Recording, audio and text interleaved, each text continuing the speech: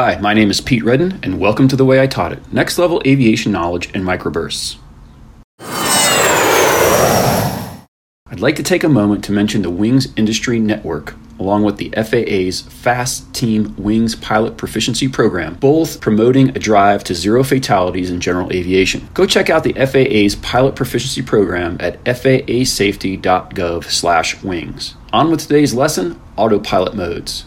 This podcast is my opinion based on experience with a broad spectrum of autopilots across my 31-year career as a pilot. No specific autopilot system is being referenced, although the principles behind each one of these modes can be found in the majority of general aviation autopilots.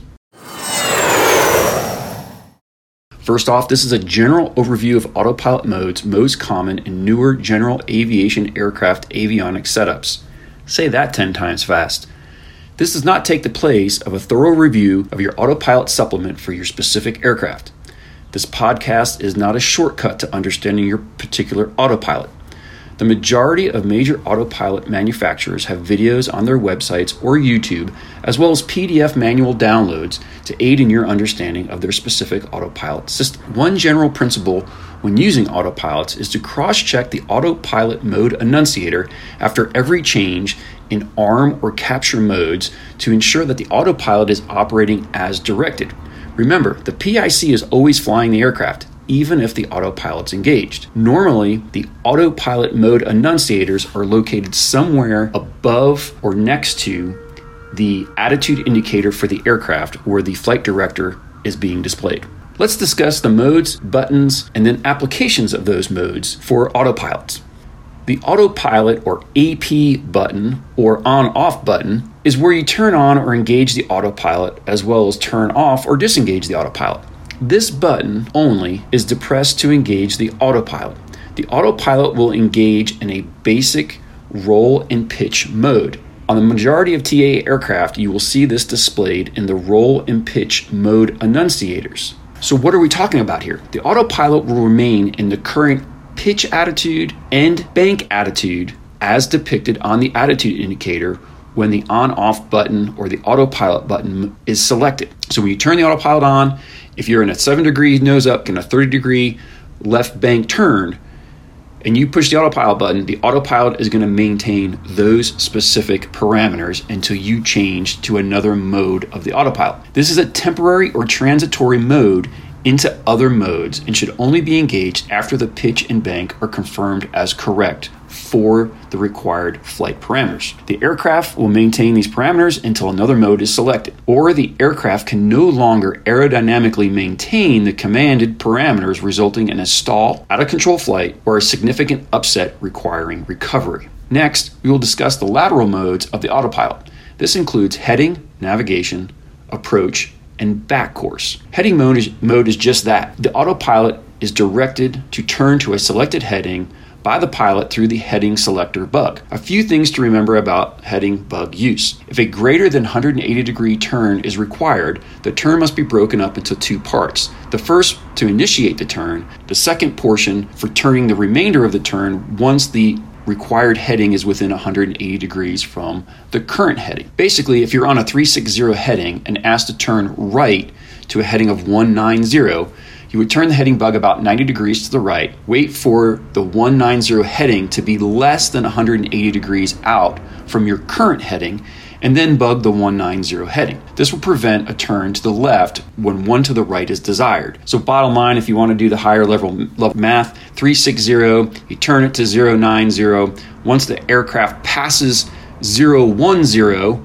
you can now turn the heading bug the rest of the way to 190, and you will make a 190 degree turn to the right. If you try and select 190 right off the bat, the autopilot will direct a left turn and not a right turn.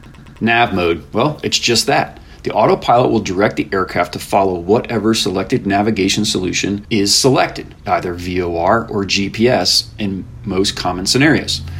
This mode is usually armed during radar vectors to an on-course en route intercept. So the autopilot will be in the heading mode for the vectors. Then nav mode will be armed once the intercept heading is within 90 degrees of the desired course. Once the navigation solution becomes active on the CDI, the nav mode will replace the heading mode as the active mode. One note of caution about the nav mode: ensure that the correct navigation solution is selected.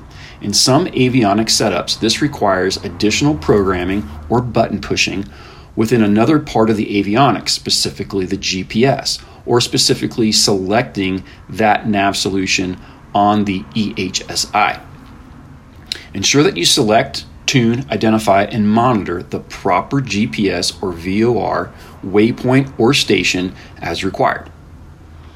Approach mode. Approach mode is like navigation mode with one exception. It will also allow the corresponding vertical mode of the autopilot to be armed if one is associated with the approach in the database. Prior to engaging this mode, the pilot is required to ensure that the proper approach, GPS RNAV, ILS, VOR, localizer, is programmed into the navigation solution and valid for use. Again, the most likely mode to be used prior to this mode is the heading mode while receiving radar vectors to final. A subset of the approach mode is the back course mode, and it's used when accomplishing an approved back course approach with an associated localizer front course approach. At this point, we segue into the vertical modes of autopilot navigation. Pitch mode has already been discussed, and the basic mode once the autopilot is turned on. Altitude mode is just that. It captures and holds your altitude. The altitude selector, or bug, plays a vital role in the mode of the autopilot. If the autopilot is turned on and then the altitude mode is activated, it will hold the current altitude the aircraft is at, no matter what is selected in the altitude bug. This is called altitude hold mode. When one of the vertical modes that causes a climb or descent is engaged and the altitude selection bug has a proper altitude selected above or below the current altitude, if it's a climb or descent, the autopilot will direct the aircraft to fly that vertical navigation mode to the altitude selected and then level off at that altitude. The vertical speed mode is used to change from one altitude to another. This is based on a selected vertical speed in feet per minute on your vertical speed indicator, either ascending or descending. A few critical points here. ATC will be expecting you to climb or descend at least 500 feet per minute. This is a minimum, not a maximum. Normally, to meet this minimum, you must select something greater than 500 feet per minute. Usually 600 to 800 feet per minute is a good compromise. This mode is great to use when you have a climb or descent restriction to meet and you know the time to the restriction. For instance, you have to descend 2,000 feet in the next 4 minutes. You know that you can set 600 feet per minute. You need at least 500 feet per minute. You can set 600 feet per minute over the next 4 minutes, and you know you will meet that 2,000 foot altitude restriction in the correct amount of time. Another note of caution: if an altitude is not correctly armed, the vertical speed mode can fly you into a stall if climbing or into the ground if you're descending. The flight level change mode is akin to the vertical speed mode, except it's based on a setting to maintain an indicated airspeed in the climb or descent. I'll digress here for just a moment and purport that when descending, no matter the mode selected, the aircraft should descend at the same speed that it was at cruise. I've seen many applicants over many exams now slow the aircraft to a slower airspeed than cruise to descend to a lower altitude. In my opinion, this would be incorrect for general aviation operating under 250 knots. So back to the flight level change mode. When this mode is selected, the airspeed bug on the airspeed indicator will activate and it will default to the current airspeed being flown. One of two things has to happen. First, a power increase or decrease must be made if climbing or descending at the current airspeed, or the airspeed bug must be moved to a higher or lower airspeed if descending or climbing. So a higher airspeed if you want to descend at the current power setting, and a lower airspeed if you want to climb at the current power setting. Normally, a combination of both power change and airspeed change is used. Personally, I prefer this mode over vertical speed mode as it eliminates the possibility of exceeding the climb capabilities of the aircraft leading to a stall. This mode will still fly you into the ground if an altitude is not properly selected on the descent. Vertical navigation mode is used on non-precision approaches or when climbing or descending to restrictions that are given on a published departure or arrival. When this mode is engaged, the next higher or lower altitude must be armed in the altitude window for the autopilot to direct the aircraft to descend or climb as required. Power settings must also be manipulated to allow the descent in some cases. The descent path is calculated and the aircraft will descend as required to meet the flight path. The VNAV mode doesn't necessarily use vertical speed mode, and it doesn't necessarily use flight level change mode. It just calculates a glide path and then directs the pitch attitude downward or upward to meet that glide path to that next altitude restriction, whether above or below, as long as that next altitude is set in the altitude window. Some autopilot displays will have a flight director. The flight director or command bars are a visual representation of what is being directed by the programming. They can be used with or without the autopilot. If used without the autopilot, the pilot not flying should program the flight director for the pilot flying.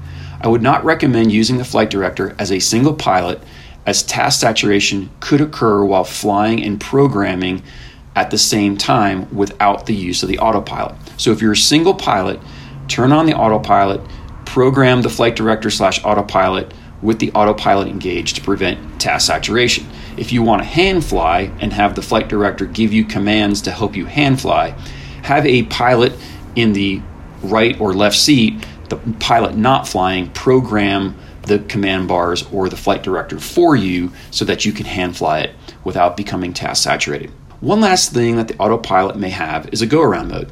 This mode button is usually located on or near the throttles and is pre-programmed with specific parameters based on full power and a VY climb speed. This mode can be activated on initial takeoff, touch and go around, or missed approach. This mode will set you up for success and provide you a safe climb speed straight ahead with a safe climb rate straight ahead while awaiting capture of other armed modes to include navigation or altitude modes. A word of caution here. If your technique is to set your decision height or MDA in your altitude select window, then go around mode will capture, level off, and maintain that altitude if the go around mode is selected because of a missed approach or a go around in the event that you can't see the runway during instruments or you have an unstable approach. This could place you at a dangerously low altitude during a go around, and it'll level you off at your MDA or your decision altitude past the decision altitude point or the missed approach point. If you can set your MDA or DA separate from your altitude window, ensure that the altitude select window is set for the missed approach altitude, not the DA or MDA. Don't have your DA or MDA set in two locations. Set your MDA for your approach and then set your missed approach altitude in your altitude window so that when you hit the go around button and you go into go around mode, it will automatically arm that missed approach altitude for you and you will level off at the correct altitude and not the incorrect altitude. If unable to do this due to system limitations because you only have one altitude select window as opposed to an altitude select window and a DA MDA window, ensure that when you engage the go around mode that the first thing that you select once you have selected the go around mode, and the very first thing to select after that is to select the new altitude that you want to go to for your missed approach, and make sure you cover that in your briefing. Okay, I know that was a ton of information covered. Please review this podcast as many times as needed and consult with your local CFI and your autopilot operating handbook to discuss and learn the modes of operation specific to your autopilot. Again, I'm Pete Redden, and that's another episode of The Way I Taught It. Thank you for finding this podcast worthy of inclusion in your study of aviation.